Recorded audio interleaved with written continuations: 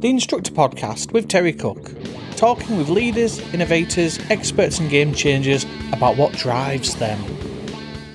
So welcome to the Instructor Podcast, the Green Room edition. This is the show where we talk about not DVSA, ADI and PDI specific topics. I'm getting ahead of myself there. And look at the latest news going on within our industry. As always, I am your splendid host, Terry Cook. And thankfully, for you guys at least, it isn't just me. We're joined by someone of equal to greater stature in Chris Spencer. How are we doing, Chris? All is good. They get the combined chaos of the two of us. Watch it be mundane now for this episode. Yeah, so let's dive straight into the news. So the biggest news topic of, since the last Green Room, so the biggest news topic of this month is the fact that at the Intelligent Instructor and ADI NJC Expo on the 2nd of October, the Instructor Podcast will be recording its 100th episode live at the Expo. I think that is some tremendous news, and yeah. So, Chris, how do you feel about the Instructor Podcast recording its 100th episode live at the Intelligent Instructor and ADI NJC Expo? Awesome. It'd be great. It'd be interesting to see what you do and who you speak to. So, yeah, I look forward to it. I'm hoping I'm going to be able to be there, but I might have to dodge you if you're waving your microphone at people. You're not quite as excited as I'd hoped you'd be. But either way, I'll tell you what was interesting, though. I was kind of thinking about that before we started recording, and I thought, I'll say that as a joke. And it was kind of said in jest, but then I thought, do you know what? If I wasn't me doing it, then I would be talking about it in that sense, thinking, oh, that's quite cool that there's an actual podcast being recorded live at the event. And I think, no, it's pretty cool. It's worth a little mention and obviously a little plug as well. So if you are going to the expo on the 2nd of October, make sure you come down. I am probably going to be in the smallest room available, which is fine by me, because on one hand, the fewer people that watch me completely balls up live, the better. However, I would like to pack the room. So if you're down there, come and find me, come and watch me. I have got a very special competition lined up. I'm not 100% sure what the actual competition will be yet, but I will tell you the prize, which is a 12-month subscription to my premium content free of charge. You'll get that free of charge. I'm not sure what the competition is yet. Maybe I'll ask you to take a selfie with me and chuck it on social media or something like that. I don't know. But you'll have to come down and see me, and I'm getting some special pens made up as well. As for the guests, I can't confirm it just yet, but I have put requests in for people, so we're just waiting to see who they are. But then I thought, you know what, it would have been quite cool to actually get you on, Chris. Maybe get you on and get like a couple on. But either way, I'll put you as a reserve just in case. If they all say no, you mean you'll give me a shout and see if I'm going to be there? No, you are high. Yes, yeah, exactly. But yeah, so that's the breaking news, obviously. So like I said, come to the expo because you get to see me. I'm also going to be hosting one of the panels down there as well, which I will tell you now is absolutely nerve-wracking for me. That's going to be in front of actual people, and you are going to see me just go bright red and waffle and try not to insult anyone. So yes, go to the expo, watch me make a fool of myself, but spread the love for the Instructor Podcast while you're down there. There has been some news, not a massive amount, but enough to record a podcast about. And the first one I'm going to mention is the highway code, and I think it's worth mentioning, it's just around some updated driving sentences for driving offences. So I'll kind of just touch on this briefly. Basically, the penalties for causing death by dangerous driving and causing death by careless driving under the influence of drink and drugs. Now, they both increased from 14 years to life imprisonment. That's a maximum sentence, increased from 14 years to life imprisonment. And there's an obligatory disqualification period for both sentences, as increased from 2 years to 5 years.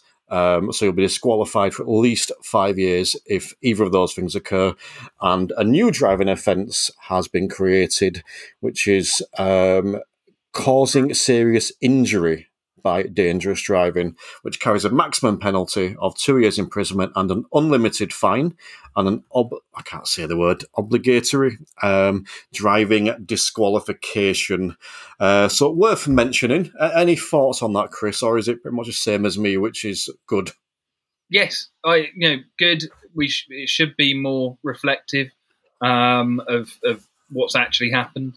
I think every situation has to be looked at from both sides of it, and from with the individual circumstances. But it's got, having it available to them as a conviction has got to be a good thing. The problem is it doesn't change anything for you or I, because we wouldn't have taken a lot of those risks in the first place, because that's not who we are. So it will be interesting to see whether those that are less risk averse will respond in any way to the additional punishment that is potentially on the end of it. So I don't think it'll work as a deterrent at all, because I don't think that the people that are doing it anyway really care about that. No one goes out with I'd like to think no one goes out with the intention of causing serious harm or having an accident, but I also think that if you are driving that recklessly anyway, you're not going to be put off by a bit of a stronger sentence. But I am pleased that there is a stronger sentence there, so it might not act as a deterrent, but at least the punishment is greater. Anything else to add on that? No, I think it's exactly that, isn't it? It doesn't undo what was done, and if someone is the sort of person who you said doesn't care, I think often doesn't realise the real risk. I think it's not on their radar. Care suggests a level of understanding and of thought put into it. I don't think it even goes that far in a lot of cases. I don't think it's going to make any odds, and it doesn't undo what was done. So I think we all just agree to keep fighting the fight and not let people get there in the first place. Yeah. All right, we'll put a pin in that one then, and we will look at some of the news that has gone on over the last month. And I think it's largely kind of DVSA focused. Often it is on this show because that's where the news comes from. But I think it's a bit more... I'd like to think it's a bit more positive this time than we sometimes talk about. They released their Ready to Pass campaign. They also promoted that in a little bit differently to what they normally do. They've paid on, Graham O'Brien, the Assistant Chief Driving Examiner, has been promoting that by he appeared on this podcast. So if you haven't listened to that, go back and check it out. It was a bonus episode that was out on Thursday the 28th. Go back and check that out. It also appeared on Dipod. So make sure you go and check out as well. And they're both very different episodes. And to the best of my understanding, there is actually a second episode of Dipod coming out after this will be released. So keep your ears peeled for that as well. So yeah, the Ready to Pass campaign, the way they're promoting it, but also the sort of the annual review came out. So thankfully, Chris, before we started, you did tell me you have some notes, because usually when I come on and do these shows, I've got like 2 full A4 pages of notes, and today I have none.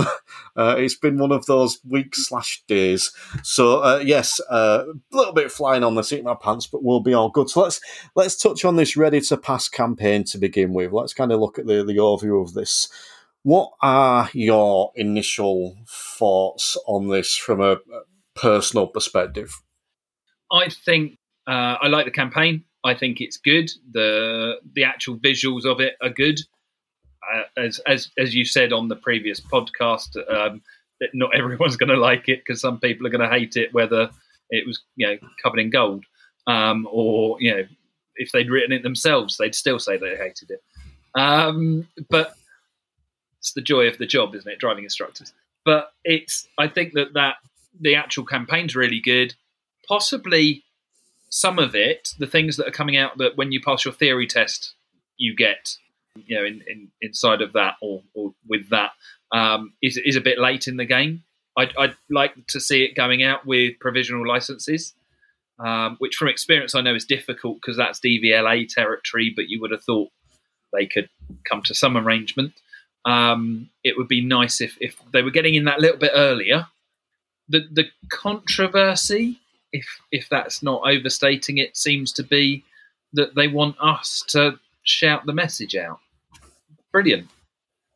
Make ourselves more visible. Show that we're working in tandem with the DVLA, actually be part of the solution. I'm finding it very difficult to find something I don't like. Some of it is too test focused, but they're the minimum standards agency that's their job, so they are test focused in that way, because it's focusing on the pass and not anything afterwards.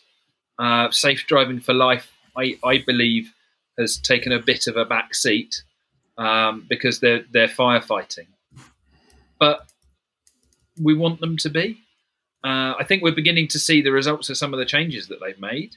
So if this is doing it, great.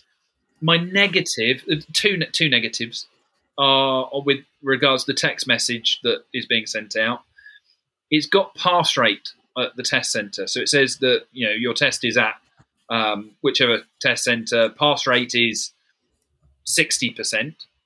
They've said on the website 51 in 100 fail, but because the pass rate's gone up, the COVID symptom of pass rate going up, people have had more experience. Experience equals higher pass rate.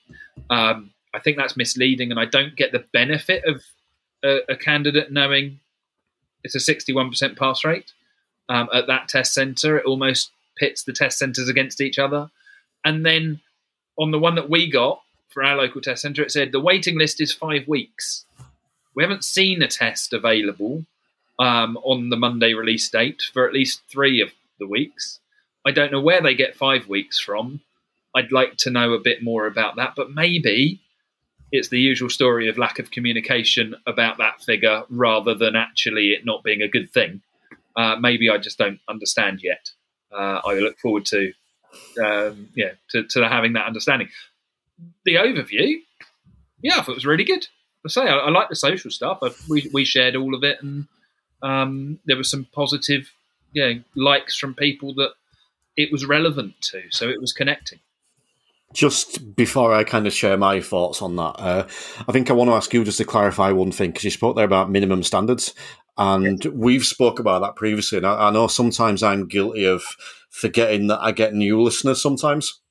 So do you just want to tell anyone, people listening, what you mean when you're talking about minimum standards? Yes, absolutely. Thank you. The DVSA's job is minimum standards because they set what that minimum bar is. You need to achieve this to be successful. They don't actually do anything that is based on achieving a maximum, going past that minimum level. And for me, the reason the DITC has been created is it's down to us to fight for those maximum standards and to decide what they are. And that isn't in any way, shape or form criticising the DVSA, because that is their job. Their job is to decide, what is the minimum requirement that we need. And we need them there for that. I think the problem is, we've often looked at them for more than that. And a good example would be I want them to make the audit register, to make trainers a mandatory requirement rather than anyone can train someone to be an ADI, because we'll get better instructors from it. So, that's something that we've wanted. And I know the DVSA want, but that means that mandatory needs to, or the audit register or whatever it becomes, needs to be the minimum standard, and that means raising standards from the bottom up. I'd rather have higher standards in the industry, so we don't really have to worry about the minimum. It looks after itself. I think they are complementary and supportive of each other. It's definitely not a criticism. I've got some, but it's not one of them. I think we've just found a future episode there. The difference between minimum and maximum standards. Is there such a thing as maximum standards, or can we only ever improve? But yeah, I think that with minimum, like you look at the driving tests, I suppose, is a good example. You need to get no more than 15 driver faults and no serious or dangerous faults. That's the minimum standard you need to pass your test. It doesn't matter whether you get 15 or 0 driver faults. Yeah. You know, you've got your minimum there. And like you said, it's not necessarily meant in a derogatory way. They, for the purpose they serve, they need to set those rules. So yeah, I just felt, you know, sometimes I think I'm guilty of forgetting we need to clarify some stuff for maybe people that haven't caught all the previous episodes. But back onto the Are You Ready to Pass campaign, or what's it called? Ready to Pass. It's got a brilliant website name. readytopass.campaign.gov.uk. So essentially, you need to click a link, because I'm not typing that in. But I will put it in the show notes for anyone who hasn't checked it out. I've got a couple of queries around this, and I am going to put a caveat on this. I do love a good caveat. If anyone's heard the interview I did with Graham O'Brien recently, you'll have heard me put a couple of queries around this on there. I could have spoke to Graham easily for another couple of hours. And to be fair, he probably would have spoken to me for another couple of hours. He was very, very generous of his time. But I think we're both starting to get a little bit tired after 90 minutes, as both me and you can attest to, Chris, sometimes with these recordings. So, yeah, if I mention something here that I didn't mention then, that's why. You know, there are time constraints sometimes. But one thing I'm going to query here is check you're ready to take the test. This is one of the criteria there. Check you're ready to take the test. You'll usually be ready when, number one, you do not need help or prompts from your driving instructor. I think that makes sense. I think I'm in full agreement with that. Would you agree with that, Chris? I don't like the wording because this is where it gets test focused. That suggests that we can't help them anymore, and therefore our job is finished. And I like to believe in a world where we don't just stop at the driving test.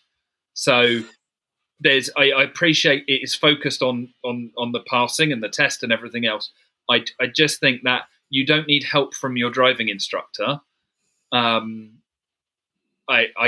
grated on me. I have to say. Let's put a pin in the test focus thing for now. We will come back to it, I promise. But I think that this is test focused. It's ready to pass is literally test focused. I think even on the record, we'll come back to the podcast shortly. But I think Graham even not fully endorsed that, but accepted that the wording and the direction of it was test focused. It was just looking beyond that as well. So I think that they're talking about passing your test. So I personally have a concern with that. There is a couple I have a concern with. One of which is the next one. Number 2, you do not make silly mistakes when you're driving. I do. Yeah, I do. Yeah, I did today. I think the difference and is as an experienced driver. So today I tried setting off in third gear, and I felt it immediately. So the car didn't stall. I just put it in first. The car behind probably wouldn't have even noticed. It might have added 2 seconds on to my takeoff time at the lights. But yeah, people make silly mistakes. I think that needs to be clarified a little bit more. Yeah. In fact, the expanded bit. You need to be a good driver to pass a driving test. If you regularly make silly mistakes during your driving lessons, you're not ready to take and pass your driving test. Maybe I'm being a bit harsh there because it does then expand and say regularly. So I suppose if you're making it again, define regularly. Maybe I'm being a little bit nitpicky there. And do you not think that the being able to manage and deal with silly mistakes is actually, otherwise we're looking for us all to be perfect. And I think actually that's my thing on the help is the fact that there's our judgment in there as well, and we're supporting all the way up to the day. It's not specific enough, but we've been there. We almost expect it. Yeah. The next one, so number 3, you pass every mock test you do.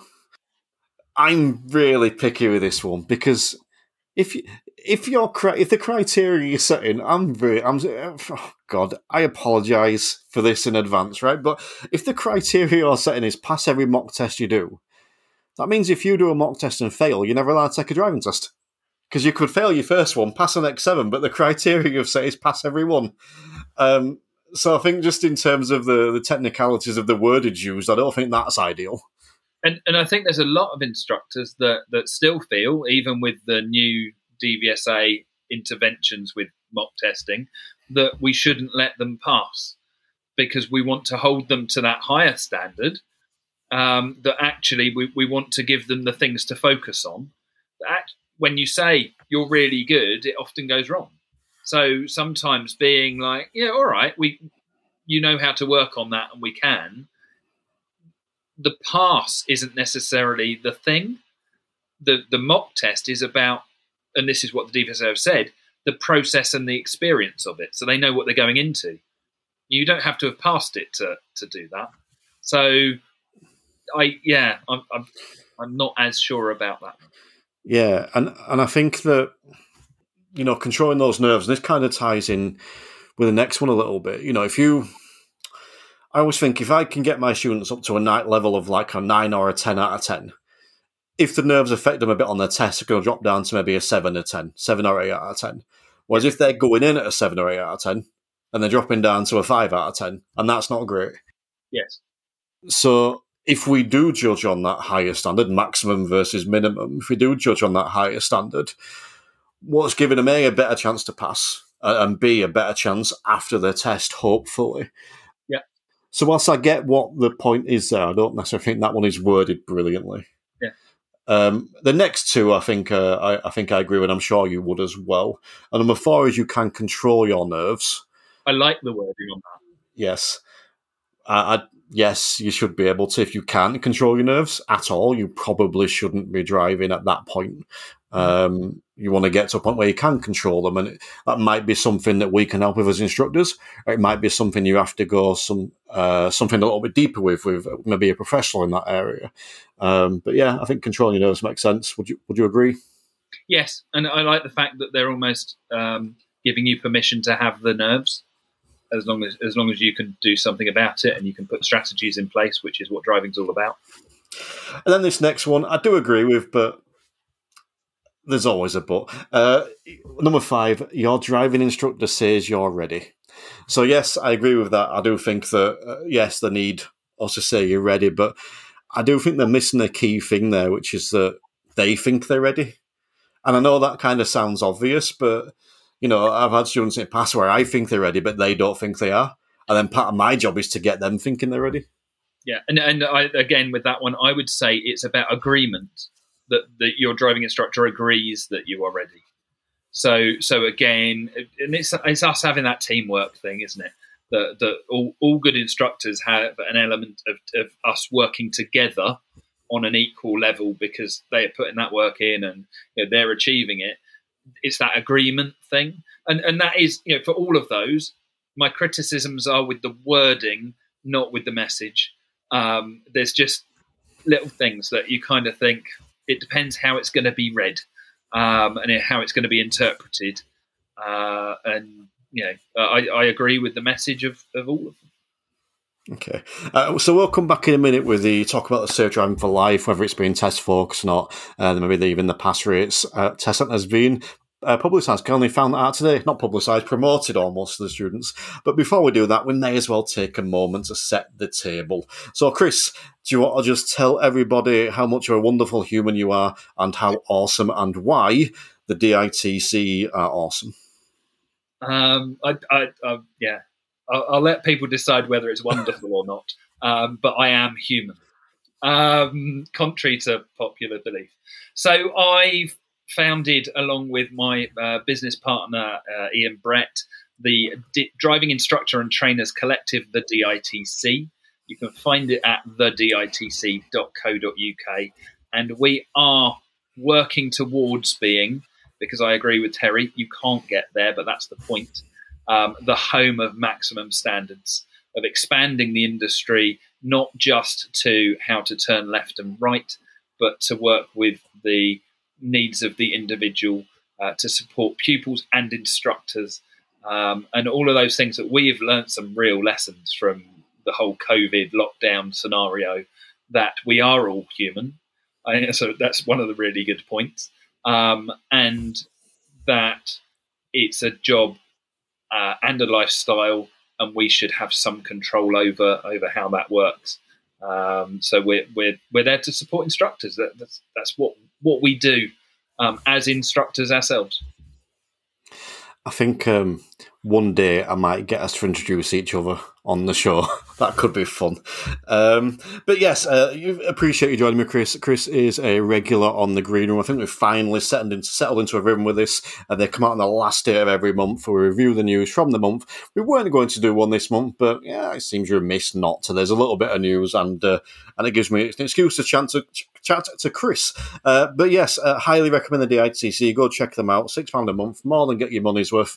And yes, but as for me, as I'm sure you're aware, I am Terry Cook. I'm the host and creator and founder of the Instructor Podcast, heading towards episode 100, which if you heard at the start of the show, you'll know that's now being recorded live at the Instructor Expo, which will be released, if my maths is correct, on the 9th of October. So almost 100 episodes in.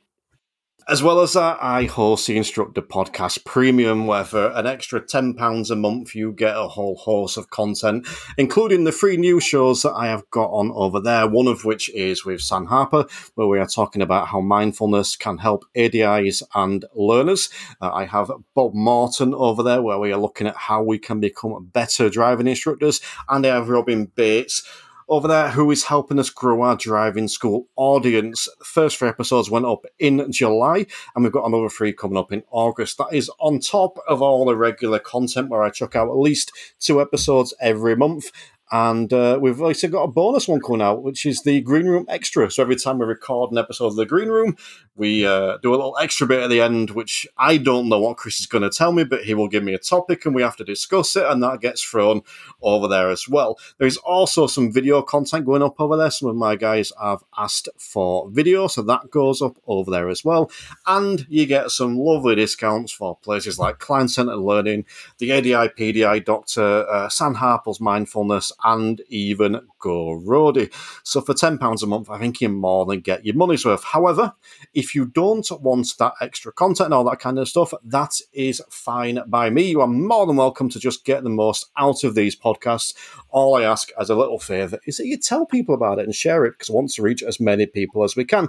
But that is me, and that is the end of us setting the table. So let's dive back in to what we were talking about, which was the test focus.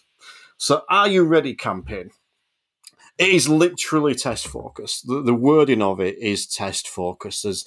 There's no way to get around that. I spoke to Graham O'Brien recently on the podcast, and he said, kind of admitted that the wording is test focused. And obviously, and I did like this, he did state, yes, they want to improve the pass rate. They want the pass rate to increase. That is part of it. But he also put quite a compelling argument as to how that would help after your test, speaking a lot about the idea about it being the independent drive aspect. So you've got no help at all, which we can't replicate, but we can try. But is this too test focused, Chris? Is it necessary? Should it be should it be out there, or should it all be focused on safe driving for life? Does it have to be this test focused? Because I don't think it necessarily does. I get the point of it is focused on the test. But actually, if safe driving for life is still the thing, then at the point at which they're taking the test, they should be ready for the life after the test. So I'm not convinced it's quite so black and white. I had a fascinating conversation, at the risk of going totally off at a tangent, because I know you love them. Had a fascinating conversation with a PDI earlier who'd had a bit of an issue on his first attempt at part 3. And my understanding of it, because it was a brief part of a long conversation, was that he'd taken a full license holder, and the criticisms were that they were a full license holder, so they've passed the DVSA standard, so they should be treated like a full license holder. Shouldn't have L plates on the car. Shouldn't have the need for the help. But actually, if that individual does have that need for the help, if the L plates keep us all a bit safer because they highlight the fact there's someone who might do something stupid because of stress, confidence, whatever it might be, inexperience, whatever it might be, they might have been lucky on the test day. they might not be at that magical standard that we want. They might have scraped it. So, though the DVSA approach to that was you've passed the test, so you've got to be on that side of the fence. We know that's not necessarily true, and we hopefully are all aiming for that extra bit where they do feel confident, where it's not now I'm going to learn to drive. And I know we've all heard that. I had a parent said it today, actually, that, well, they all learn to drive after they pass their test. And I really want to scream every time I hear it. So I'm not 100% on the fact that it is black and white. This is test, and therefore safe driving for life is moved to one side. I do agree. I will say it once because we're not going to big it up here. The awesome podcast that you did with Graham from the DVSA, I absolutely loved it. But you held them to account in a way that was polite, professional, and means you're probably not a driving instructor. But he covered on there that the moves towards it being more about real life, the fact that you can get away with things that would have been a stupid fail before, never really made sense, and therefore meant you were teaching differently to how they were going to be driving. What makes it safe driving for life is where we hold it to, whether we aim for the minimum standard or whether we actually say, okay, the skills we're going to teach are going to be realistic, are going to be useful, and we're going to be able to move them forwards. So it doesn't sit hugely comfortably with me when it's focused on that, because it almost ends up being, well, after their test, we can't teach them anything. They can't benefit from being with us. And then on the theory test, it's still saying we should still be doing pass plus. So where does pass plus then sit? One of the things that Bob Morton talks about a lot, and if you don't know Bob Morton, go check out his episodes on the Instructor Podcast. He's an amazing chap, very insightful, talks a lot, but very insightful. Hi, Bob. But he really, really drums home that idea of being quiet, of ask a question, shut up. And I used to be quite bad at that. And one of the great things about shutting up is when you ask a question, you get a really good answer and you get to hear all the answer. And then you get to go, oh, I'm going to come back to that and come back to that. And you get some stuff to pick at. And I just want to come back to what you said about the L plates on the car. And this is just out of curiosity, because if that's been raised as a point, was it like sort of normal L plates or was it signage on the car? It was L plates on the car. This thing of, I've never quite understood it. There's always been a bit of a hoo-ha that if you're doing a part 2 or something, L plate should be covered up. So if you're a full license holder, it's a DVSA test. There shouldn't be an L plate. They should be crossed out or covered or removed if you can. So it was a legitimate L plate as you would have with a learner. Because I just think with that, and I'm guilty of this, and I'm sure most of the public is. If you see, a liveried up car that's got driving scripting all over it, I don't notice the L plates. And there's just a tiny little white square in the corner that doesn't stand out because all you can see is like learner, driving school, bladdered all over. So even if you cross the L plates out, you're still seeing it's that. So whether you cover them up or put a red line for, as I've seen some people do, it's almost irrelevant. I don't know. That genuinely seems really petty to me. It's that thing of what does that L plate mean? It means they're likely to make errors, and we should allow for that. Well, we've already said that we make errors. Maybe that's why we're in a good position as driver instructors, having L plates on our car all day long. It covers us for that. I don't know. It feels wrong. You also mentioned about the old you learn to drive when you pass your test. It's if a student says that, I know we're having a 10-minute chat, and I know that chat is me ranting for 10 minutes as well. But I often, if anyone says it, my go-to is always, well, what are you paying me for then? It seems pointless you're paying me if you're going to learn to drive after you pass your test. And you kind of need to drive to pass your test, so there you go. I tackle that the other way round. I get the diary out and I say, so once they've passed their test, how many lessons would you like to book? Yeah. And actually my job then therefore should begin at the test. And why do they not have? Because that's what I want. I want them to have lessons afterwards. And I get more and more people that are admittedly, I'm without a car now and my life's changed a little bit. But when I was with the car, sorry, for anyone who's not a regular, and you should be, I hope you are now, I do theory training for 90% at least of my week. And but before, when I was out in the car, I was getting more and more people after test. They would book in for lessons following because I was treating it as the norm, and therefore they just followed suit. So it does work.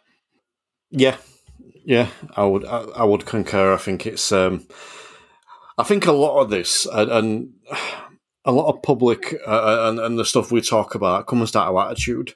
It's people assume they have the right to drive. It's a right, not a privilege. And once they pass the test, they can go and do what they want. And and I think that you speak to most driving instructors, and most of them, I think, will say the same thing. I was like that until I became an instructor. So we know what it's like. It's not like suddenly, it's not like you've always been perfect and then you become an instructor or whatever. So I think we have to work on that mindset, that shift a little bit. And I think all we can do is talk about it. And the more we talk about it, the more we will get criticism. We will get people moaning. I go back to driving instructor day. And there was a little bit of criticism around that. People moan, why do you get it? It's like, well, whatever. We're still going to talk about it because the positive far outweigh the negative. When sometimes I'll put these podcasts out, I'll talk about stuff and you'll get people complaining about it, but generally the positive outweighs the negative. And the more you put stuff out, the more people see it, it will have an impact, even if it takes long term. But bringing it back to what we were talking about, the Ready to Pass campaign and being test focused, I think it is. There's no way around that. If you put that in front of a learner and said, what's this about? It's about the driving test. That's what it's about. Yeah. I do think, and I only thought of this today, admittedly, because I did go back through and read it, but I think there's almost an easy fix with some of this stuff. So there was, what was it? I'm going back to my 5 points. You do not make silly. You do not need help or prompts from your driving instructor, because they won't be there after the test to prompt you. I think it's quite an easy fix to say you need this for the test, but you also need it for after the test. Because then you're not only saying that you need to do it to pass, you're also saying you need to do it to drive. And I think that they've maybe missed a little bit of a trick there, in that it would have been quite easy to make it about the driving test, but also show how it affects your driving afterwards. If you can't control your nerves, what are you going to be like when you get to Birmingham city centre and you've never driven there before and they've closed the road that you need to go on and you wind up in Midley city centre at 5 o'clock on a Friday rush hour when it's raining and dark? How are you going to manage that if you can't control your nerves? So I do think that maybe they missed a little bit of a trick there. Which I suppose I hadn't realised how important it was that they've gone with ready to pass rather than ready to take your test. So, maybe there is a little bit of a, it shows that thought that, maybe there was a brainstorming session on that important fact that they're trying to reflect that in the title, and that is about the passing, not the testing. So yeah. No, I think that's a really valid point. Just on a little personal note, I did do a little, almost a little fist punch, pump the air, because I hadn't realised it, and I don't know why I hadn't realised it. And it was only when on the podcast, Graham mentioned that they'd cited San Harper specifically about the mindfulness. I'm like, yes! They've mentioned San, and I'm always pleased for that. So yeah, if you haven't checked out San Harper, go and check her out for all the mindfulness stuff. And I trivialise it by calling that, but that's not what the podcast's about. The mindfulness stuff.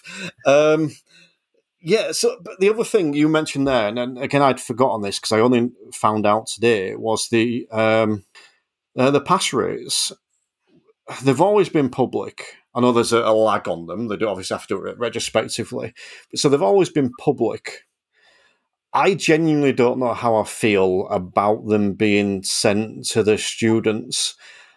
I think I would be more concerned the other way. So, for example, you get the student that gets the thing saying the test centre's got a 30% pass rate. Yes, it might make the student a little bit more nervous, but hopefully that would also make them up the game a little bit, which is probably the goal. I would be more concerned for the test centres with a high pass rate. It's like 60% of people pass, and that student's like, oh yeah, well, everyone passes here then. I've got a great chance. So I don't know how I feel about that one. I'm guessing you're a little bit more on the negative side. I don't understand. I think it literally, that's where I sit at the moment. I don't know why they're telling them. What's the point? The pass rate, this is the same as when they ask us. I don't care what my pass rate is. I do the best for every individual that I work with. And that person does as well as they can at that moment in time. Hopefully it's all successful. But the overall rate is the collection of people. So it's if it's about mindset and attitude, you can do you. And you can look after you. Same as on the road. You've got to do the best in the situation that you're in. I genuinely don't get it. I can't see why that's important, unless it's to put people off in some way. I'm not sure. It's like on the Ready to Pass site, it says if you're not ready, put your test back by a few weeks so that you've got time to brush it up. Has anyone tried putting it back by a few weeks? Unless you're lucky enough to have an instructor who's got potentially OBS access and is booking tests, or a number of pupils that they can juggle around and time to stay on hold to the DVSA to do so, which is a real pain. Then it's a few weeks isn't the decision. It's it's potentially a couple of months, if and that's possibly being optimistic.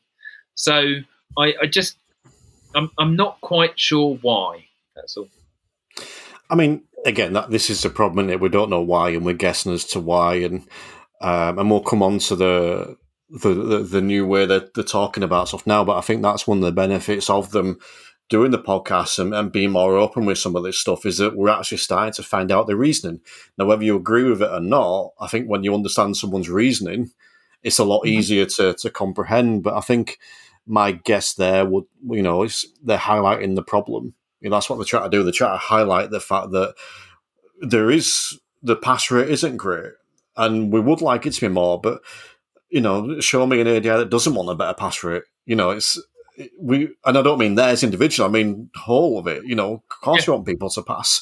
I say joke. I think there's some honesty in it that by the time they're ready for their test, my guys are sick of me. They're done. They want rid. I think when they fail, they're more disappointed they've got to sit and carry me for another 10 hours rather than whatever. But I think when I think of the test sometimes. I think of this Ready to Pass campaign, and I look at some of my tests over the years, and this goes back, I think this was 2018 or 2019, and I had 2 tests in the same week at the same test centre. One of them failed, 0 driver faults, 1 serious fault. She stalled sort of, I can't remember the exact time, but it's like in the middle of a set of lights. I think she'd gone in there and then got to set off and stalled and blocked the junction off, and it took her a little while to restart the car and get going again. She had a bit of a panic. That was the fault, and it resulted in obviously blockage of traffic. So, the examiner would have been right to fail her there. The same week, I had someone pass with 5 driver faults, all for stalling the car, but hadn't done it in that situation. Yeah.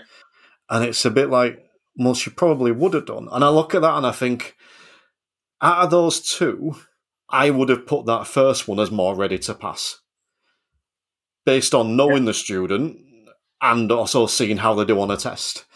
So, and that's not a criticism of the examiners. They can only mark what they've seen, but I think it does bring into account, as you said, the minimum standards. They've got a criteria you have to check, and if you don't check that, you're not ready to pass. And this is a thing. We know a lot of our guys that are ready to pass, but that doesn't mean they will. So I think there's a lot of balancing going on here. I do like it. I know I've probably been a little bit critical there, but I really like what they put out. I think, yes, there's that opportunity where they could have made it less. Well, no, not less about the test, but shown examples of where it will benefit them after the test as well, to show that it's not just about a test. The same emphasis, but show the other benefits. But I really do like what they've put here. I have one other criticism of the website. And this is no disrespect to anybody, because I don't know the person in the picture. It might be a genuine picture, but I would love to see the opportunity taken by the DVSA to promote. I had a conversation with I think it was with Jackie Turland, but it was with somebody from the DVSA, reasonably high up, about trying to encourage more female instructors to come through. I'm going to interrupt you there, because as soon as you started talking, I scrolled up my iPad and I thought, I wonder what he's talking about, because I hadn't noticed it. And I just want to see if I'm thinking the same thing as you, and I think I am, because of what you've just said. But I looked and thought, yes, there's 3 male instructors on the thing. There's no, not instructors, examiners. There's no female representation there. Yeah, and the one that I think is an instructor in there, let's say he looks like us, because that think of an ADI. That's what he looks like. Yeah, he hasn't got elbow patches, but it's too hot for them at the moment. I just feel, it's not important to the message. It really, I just think, maybe if we're trying to put us in a good light, maybe it's misrepresentative. I don't know. Maybe I'll be in trouble. But I just think there was an opportunity there to at least, throw in one of the awesome female instructors that we've got.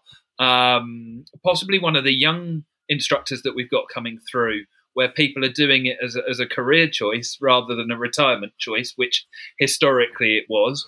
And that's changing. I feel like I'm nearer to the other end than the younger end nowadays. But, I'm definitely feeling it. But bring in someone like that, and possibly even look at, if they're looking to engage with the media channels that we've got in the industry more, bring in, maybe we can get some faces that people recognise a bit more, and bring in some of the guys off of YouTube. I would say yourself, but being that people listen to you rather than watch you, I'm amazed anyone asks for video content, but that's fine. I have to look at the lovely face in front of me. They're asking for it by choice. I just think maybe we could represent slightly more diversity. Just let's bring it in. But you and I both know that sometimes it's hard to find that. I mean, putting me out there wouldn't be very diverse. I will say that. No. But yeah, on this picture, it's 4 white dudes. That's who's on here. And yes, that is the appearance, and I don't want to go down the whole, we shouldn't necessarily judge side of it, but it's 4 white dudes. There is a picture of what appears to be a female examiner, where it says, tips from driving examiners. Talking can help on your test day. And then with a picture of what appears to be a female there, and it appears to be 4 white dudes throughout the rest of the thing. But yes, I would agree. Find a photo of a driving instructor. If you were to draw a driving instructor, you would draw me or you, essentially. That's what you're drawing, and that's what's on there. And I hadn't even thought of that, but as soon as you started talking, I looked and I'm like, yeah, that's actually quite telling. All of the pupils seem to be female in there as well. So I just feel it a bit of diversity on the page. Not necessarily going for life diversity specifically for that reason, but just inside of that. If they want people to connect, let's make it more like them, possibly. I don't want to go down this road too much, but it's some of the I don't think about, because I'm the straight white dude. I'm represented everywhere. But, it's something I'm seeing a lot more of with the, I know you're not a football fan, but with the Lionesses, with them, they're in the final. And I don't watch a lot of football. I've not watched a lot of this, but it's like I'm seeing girls talking about, I'm seeing who I want to be. I'm seeing these role models, these icons. And people aren't seeing that. And I think that's what they need to see. If you were to look at this page, you're probably thinking, are there no female examiners? Is there any point in me going for it if they don't take on female examiners? And I don't want to get too much into this, but it's a valid point. I think a valid point. Anything else on the Ready to Pass campaign? Sorry, I did want to mention because you mentioned it previously about the fact that we get asking ADIs to do it, and I've seen some criticism of asking ADIs to promote it, and I think the thing there is, how can I put this? You don't have to. If you choose not to, that's fine. But just because you don't want to do something doesn't mean it's a horrendous idea. I think that if you completely disagreed with the Ready to Pass campaign and therefore didn't want to promote it, there was no problem in criticising the Ready to Pass campaign. That's a different scenario. But if you're just complaining that the DVSA wants you to promote it, I think that's wrong, because how else are they going to promote it? They've got 40,000 ADIs, of which I'm ranked 26,437. If you'll need to watch a video to get that joke. So there's 40,000 AVIs, give or take. Well, imagine if 40,000 ADIs all started promoting it. I genuinely think that would affect the test rate. And I don't mean all of a sudden it'll go from whatever it is, 45%, 75%. But I'd like to think there'd be a few people that started seeing it and thinking, do you know what? Maybe I'm going to pay a bit more attention to my theory. Maybe I am going to listen to my instructor, because it's not just the instructor. This is the other thing, and I've been complaining about this for ages. I want some support from the DVSA. I want some backup. Well, they've given us a bit of backup by giving us these resources for mock tests. Whether you use them or not is up to you, but they've given us the resources. They've given us some backup with this Ready to Pass campaign. Again, I know I was kind of picking fault at them before, and I was definitely scroll back up trying to find them, picking fault at them before. But your driving instructor says you're ready. We can't get more backup than that. It literally says on there and on the emails that they send out that your driving instructor needs to say you're ready. So if your driving instructor says you're not ready, you shouldn't be going for your test. That's backup, that's support. It may not be all the support we want. It may not meet our exact criteria. And I'm pretty sure there's 40,000 different sets of criteria available that we want. But that's why I like it. Is it everything I want? No. Could it be better? In my opinion, yes. But it's backup and support. And I think, why not promote it? Why not share it on social media? Why not send it to your students individually? And say, we've got your test coming up in 4 months, have a flick through this. And that kind of stuff. Use it to your advantage. And if you don't want to use it, it's completely fine. That's not a negative, but it's there if you do. Before we started recording, I said I wasn't going to have a rant, and I think I've just had one. I think it's a very valid one. What they're not telling you is if you don't share it, then you're more likely to get a standards check. Obviously. I think following the recent podcast I released with Graham O'Brien, I'm not sure how that affected my chances, but potentially after this one, they've increased again. Who knows? Don't criticise Loveday Ryder in front of a room full of driving instructors, because I'm still waiting for the brown envelope to turn up. So you're fine. You're behind me in the queue. She keeps turning me down for the show. She was, I would have liked to have her on at the expo if she was my guest, but not to be. Whatever. Anyway, I've completely lost my trail of thought. Yeah. Anything else on the Ready to Pass campaign? No. It does amuse me. I've got it on my screen and I keep pointing to it, which you can't see. I keep pointing to it.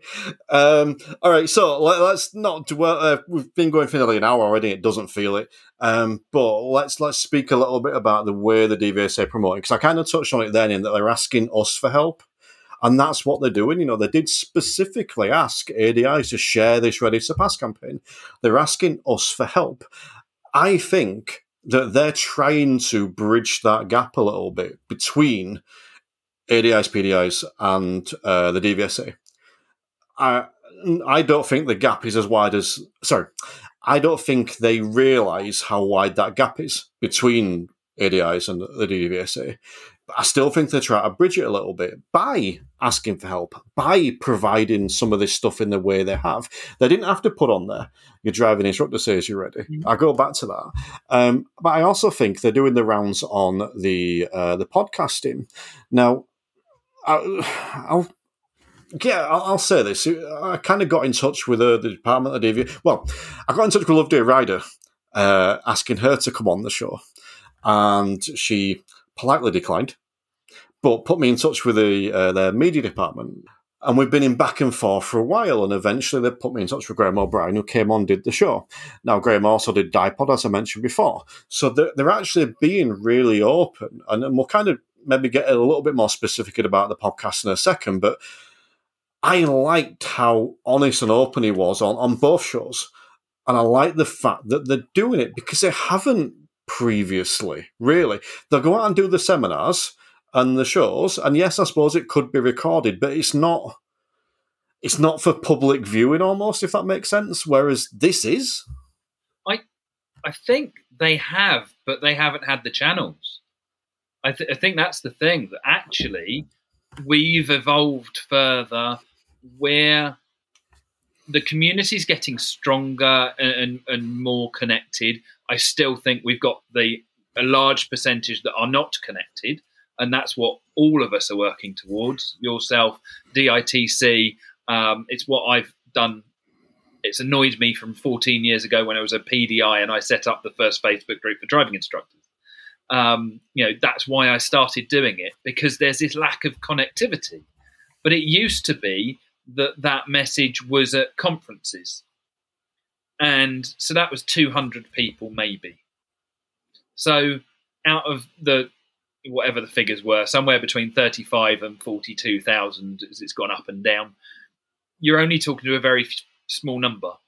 But now they've got channels where actually the responsibility sits with us to listen, because they are able to talk to potentially to everybody, because everybody should listen. And those that are listening, if you've got someone, an instructor that you know, or if you train PDIs, make the previous podcast, the DVSA one, the must listen for them, because that will show them exactly what it's all about. Whether they like it or not, at least they will have learnt from it. I'd say genuinely think it was what it needed to be, and it was a better job than I would have done. So we need people who will hold the DVSA to account, and I know from having had dealings with them and worked with them that the people from NASP do. I know you've had them on the show. Carly from the DIA, Lynn Barry, although it's not her now, and Peter Harvey from the MSA. They do hold them to account in the room. They do ask them to answer questions, but then we have to have the give and take bit, and it gets watered down, and there's all those other factors. But we need people who hold them to account. We need those things there, and again, you did a cracking job. But I think that there's always wanted to be those communications from the people at the top end. The everyday driving instructor, and that's not a criticism, just as a way of labelling them, those that don't end up in the position of being able to talk to the people at DVSA head office or whatever it's referred to as, they deal with the examiner. The examiners are as uninformed as we are in a lot of cases.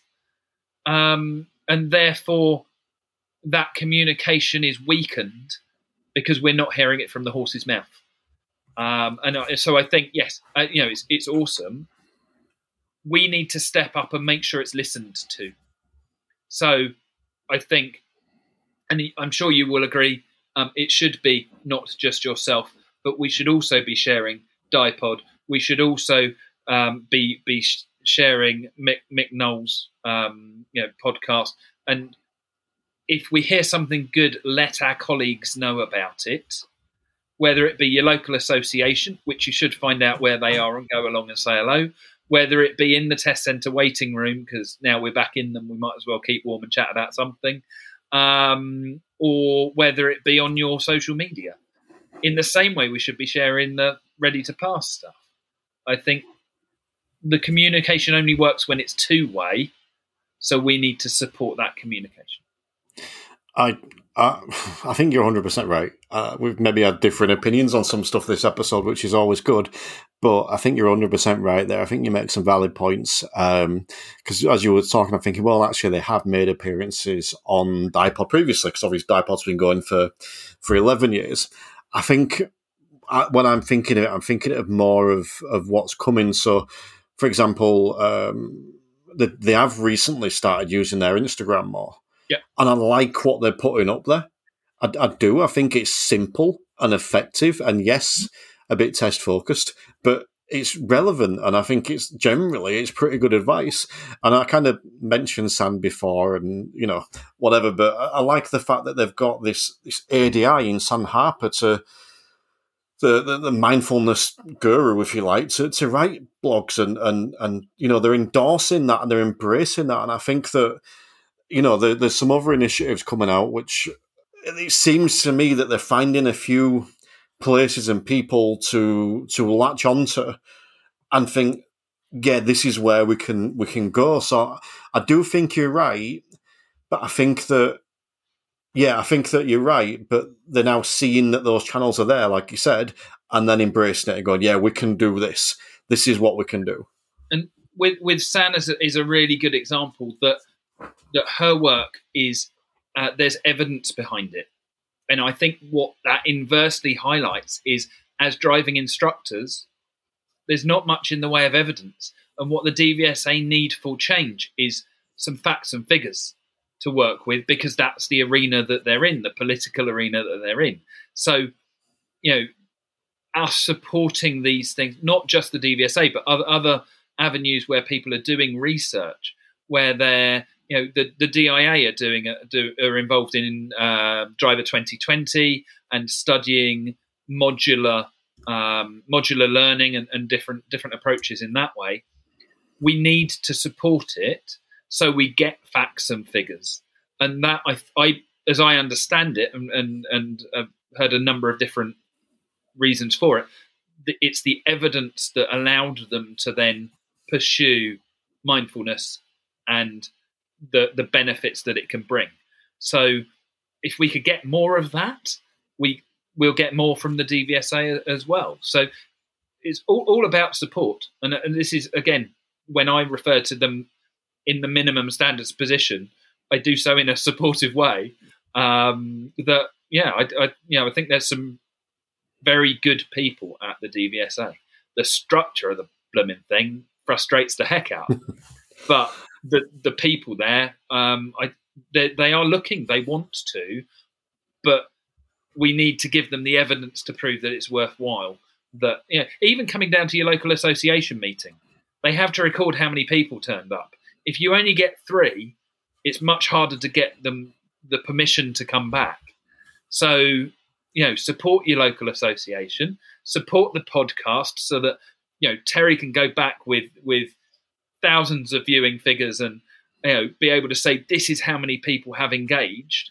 They will then keep doing so because it works. The problem is when we're fragmented and, I went to the Folkestone Association yesterday, and I always feel very humbled every time someone wants to come and listen to me wax lyrical. But they were saying how difficult it is to fill the seats, because although people want to, everyone's busy, all these things are going on. If you don't support your local association and you don't support the things that are important to you or might be in the future when it goes wrong, they won't be there when you need them. So, I think that's where we need to get on board, and we need to shout, and we need to offer the appreciation as well. Because I get it. We do criticise occasionally, only occasionally. I got told I never criticised the DVSA the other day. With DVSA shills, Chris. DVSA shills. Have they listened to the podcast? Clearly not. That's all I can say. I mean, go back and listen to the first half hour of this. That's all I can say there. It's one of the reasons, actually, why, because originally this green room, I used to put the first half out publicly and the second half out for the premium exclusive, and I realised that we always spent the first half hour criticising and the second half praising, so it just felt like we were being negative all the time, which is one of the big reasons why I changed that.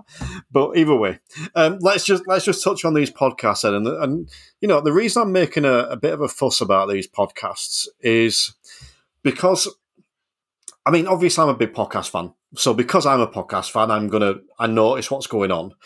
And so it matters to me. And I think when stuff matters to me, I'm more likely to talk about it. But I also was impressed by the amount of time that Graham was willing to give up. He's recorded 2 episodes with iPod, which probably would have resulted in 2 to 3 hours worth of his time. The episode we put out, we recorded for 90 minutes. I think it went out about 125 minutes. 1 hour, 25 minutes, not 125 minutes. But we had a much longer chat than that. Probably spent about 2.5 hours talking in total. That's a lot of time for someone to give up. And that's, I think, part of the reason why I was impressed. That they are willing to come and give up this time. And because it's not, I mean, you do it for the Instructor podcast. You come and join me here once a month at least, where we have this chat. And it's the same with you. We usually record between an hour and 90 minutes, and then we'll talk for a bit afterwards. And it's like, you're giving up your time, but this is your industry. And that's not meant as a criticism. It's still praise, but they don't have to do it. But they are, and I think I was impressed by that. And I was also impressed with the podcasts themselves. Not just the responses from Graham, but from the actual interviews and the podcast as a whole. And I'm being very careful not to give myself self-praise here, which is why I'm stammering a little bit. But I want to touch on those for a minute, because there's a lot of information available from those podcasts. And like I said, there'll be another one coming out soon from Dipod. So there's a lot of stuff that we can go and listen to and take information from. So I'll ask you about the Dipod one first, Chris, because I know you were a fan. What did you gain from listening to Dipod? It was a very different podcast. It was much more of a conversation. I think if you in this note, I'm trying to think for people who haven't listened, the guys on Dipod, and I know them all. I've been on. I think it was on there 3 times. At one point, I was like the most visited person, but I don't know if that's been beaten. And they've been going for 11 years, so they've got their style and everything else. It's a bit like Top Gear, that if you don't like that dynamic between the hosts, don't bother watching it, because it's not about the cars. It's about the dynamic between the people doing it, and it's about that conversation that they're having and that kind of thing. And for me, that's it with Dipod. It was interesting. There was a really interesting chat about Cardington and how things have worked and kind of the evolution. It was just, for me personally, a little bit reflective of what's happened in the past and critical of that rather than critical of what's going on now. And bits of information and it didn't tick my boxes. But I'm sure other people will absolutely love it. I never really liked Top Gear, but I don't like saying it, because I occasionally ended up in the room with James May. And that would be embarrassing. But seeing as it's just you and I here, yeah, it's I think it's one of those things where you've got to enjoy the dynamic of it. I think that it with your one, I enjoyed the dynamic of it far more, and it ticked the boxes for me. I think it was an awesome benchmark of an episode or a subject for people to actually look at them and compare and see which one they like. They might like both. And brilliant. You've got lots of gaps between lessons. You can tap into it. You can learn from it, and it was enjoyable. I think Graham talks well. He's an honest bloke. The first time I met him was when the driving test changes happened, and it's one of my early examples of how when we understand why they've done it, it makes sense. And it was the pulling up on the right and the removal of the turning in the road. And he came to our local association, I think it was, and explained, explained the thought process behind it. And I'd walked in the door going, I'm really frustrated because I don't get why, and this doesn't make sense. Pulling up on the right's stupid. It makes no sense. And then he said, imagine there's a lorry there and you've pulled up behind it. What would you... And I was like, yes, totally. I'd reverse back a bit and then I'd move off. I'd do that. And it made sense. The frustration's always, why don't we get that in the first conversation, not the second one? But yeah, that was my feeling of it. The conversation from him was great, and I thought the subject matter was great. If I'm honest with you, which I always try to be, it grated on me slightly. What grated on you? Just the dynamic in the room, in the on the recording, the chat and everything. I kind of wanted to get to the point. I think that's it. So you've said that they're making themselves available when they haven't done over the last however long. So there was an opportunity where he was available. Maybe I'm being really unfair, and on the next one, they might address it, and I might kind of go, "That's what I wanted to hear," and I will listen to it to find out. But I think maybe that's it. Maybe I felt there was a missed opportunity to challenge a little bit, which I thought you did really well, without offending. Just to interrupt, because I think I'm getting slightly conflated in what you're saying. Are you still talking about dipod now, or have you moved on to the instructor? No, the comparison between right. the two. I think that's where I felt, maybe I listened to yours first. Maybe if I'd done it the other way around, I'd have walked away quite happy. But I think I felt there was a missed opportunity to have some positive engagement about what's going on now, and what they were talking about was too reflective. But maybe the next episode will make a difference. Did you think that I challenged the wrong word, but I'm going to go with it, challenged Graham O'Brien enough? Yeah, absolutely. I think you spoke from the street, if you like, the front line of driving instructors, the things that they don't, as we said before, they don't get to say to the people at the top end unless they happen to be at a conference and they're the one person who gets the question, and it's never answered. It wasn't a conversation. I think you spoke for people. And I think you asked the questions and you didn't let it be. You didn't pull your punches. You were very polite about it, but you said, "This is why. This is where we think. I feel that I don't agree with you." The industry came away better off because there was an opportunity to challenge and it was taken in a really positive way. And you gave them kudos when they deserved it, and you said, "Actually, I don't agree when they don't." And so for me, that was what was important.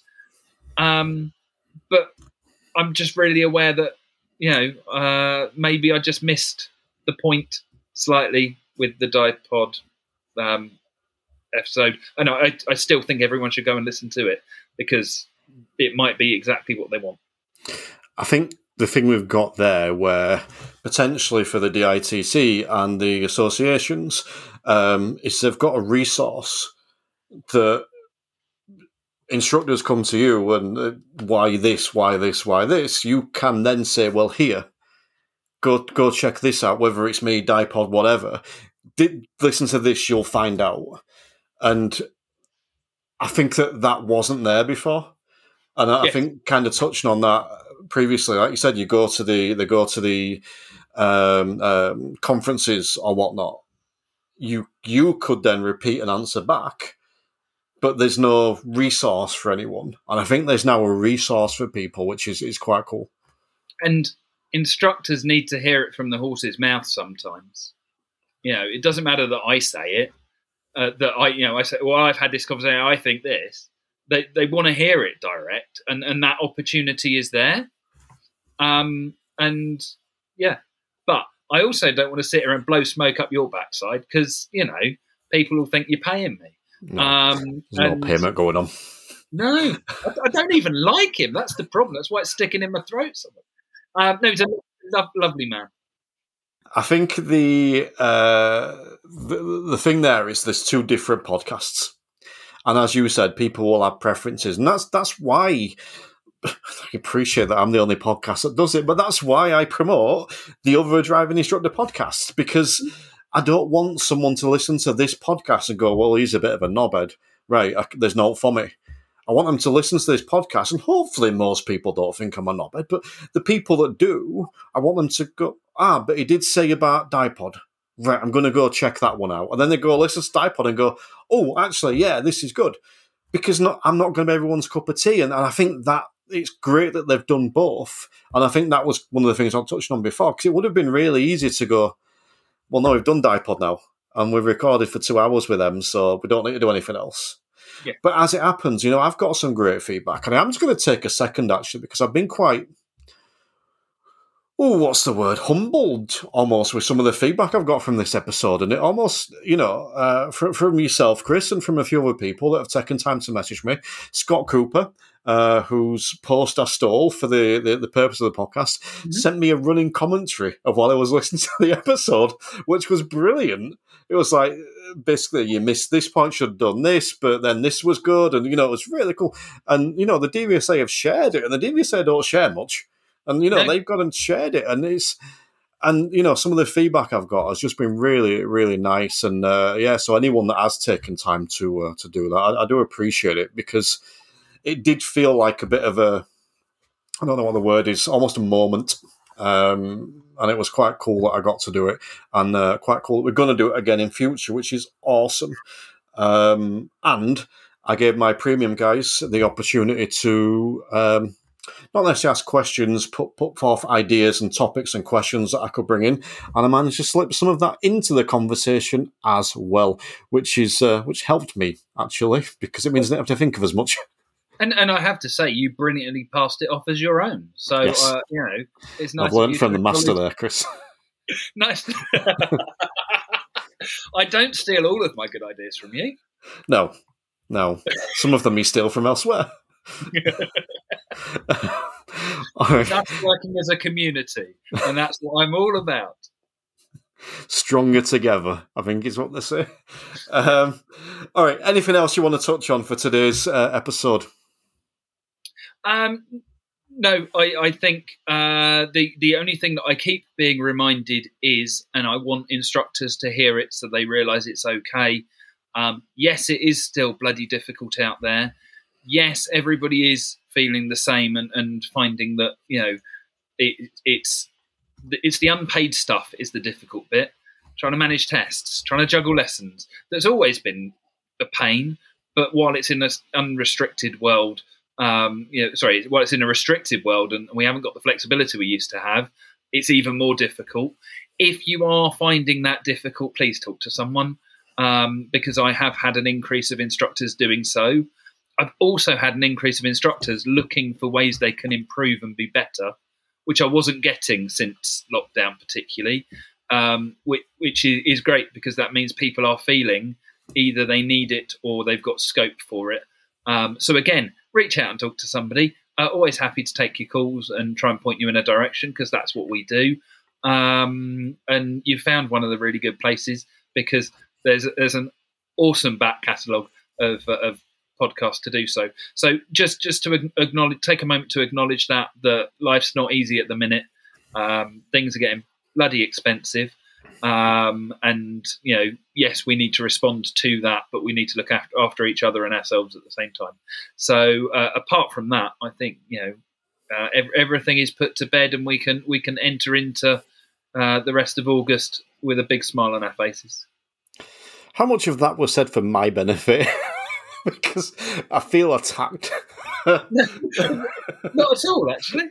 No, I'm thinking about the 6 unusual or not the usual conversations that I've had this week that I definitely haven't had for a while before. Used to, and then COVID came along, and there's on my radar that there's still some people suffering, and after a while it goes, it gets lost in the background noise, and we need to acknowledge them. And equally, there's people desperate to go out and do more in the way of courses or upskilling or training, which I hope is for positive reasons and not that they're feeling inferior for some reason. They just want to do better. Well, when we come to the end of the year and we do our last green room, which will do us like a review of the year, I'm just ignoring the first 7 months of this year. That didn't happen, that didn't exist, nothing occurred. We'll be reviewing the last 5 months of the year, hopefully, and they'll all be good. But yes, no, valid point. I second and endorse all of that. So yeah, we've come to the end of today's show. As always, well, I say always, only done one so far, but we are going to be recording a Green Room Extra where Chris throws me a topic that I do not know what it is, and we have to discuss it. The last one provoked a very unexpected, I think, response from me.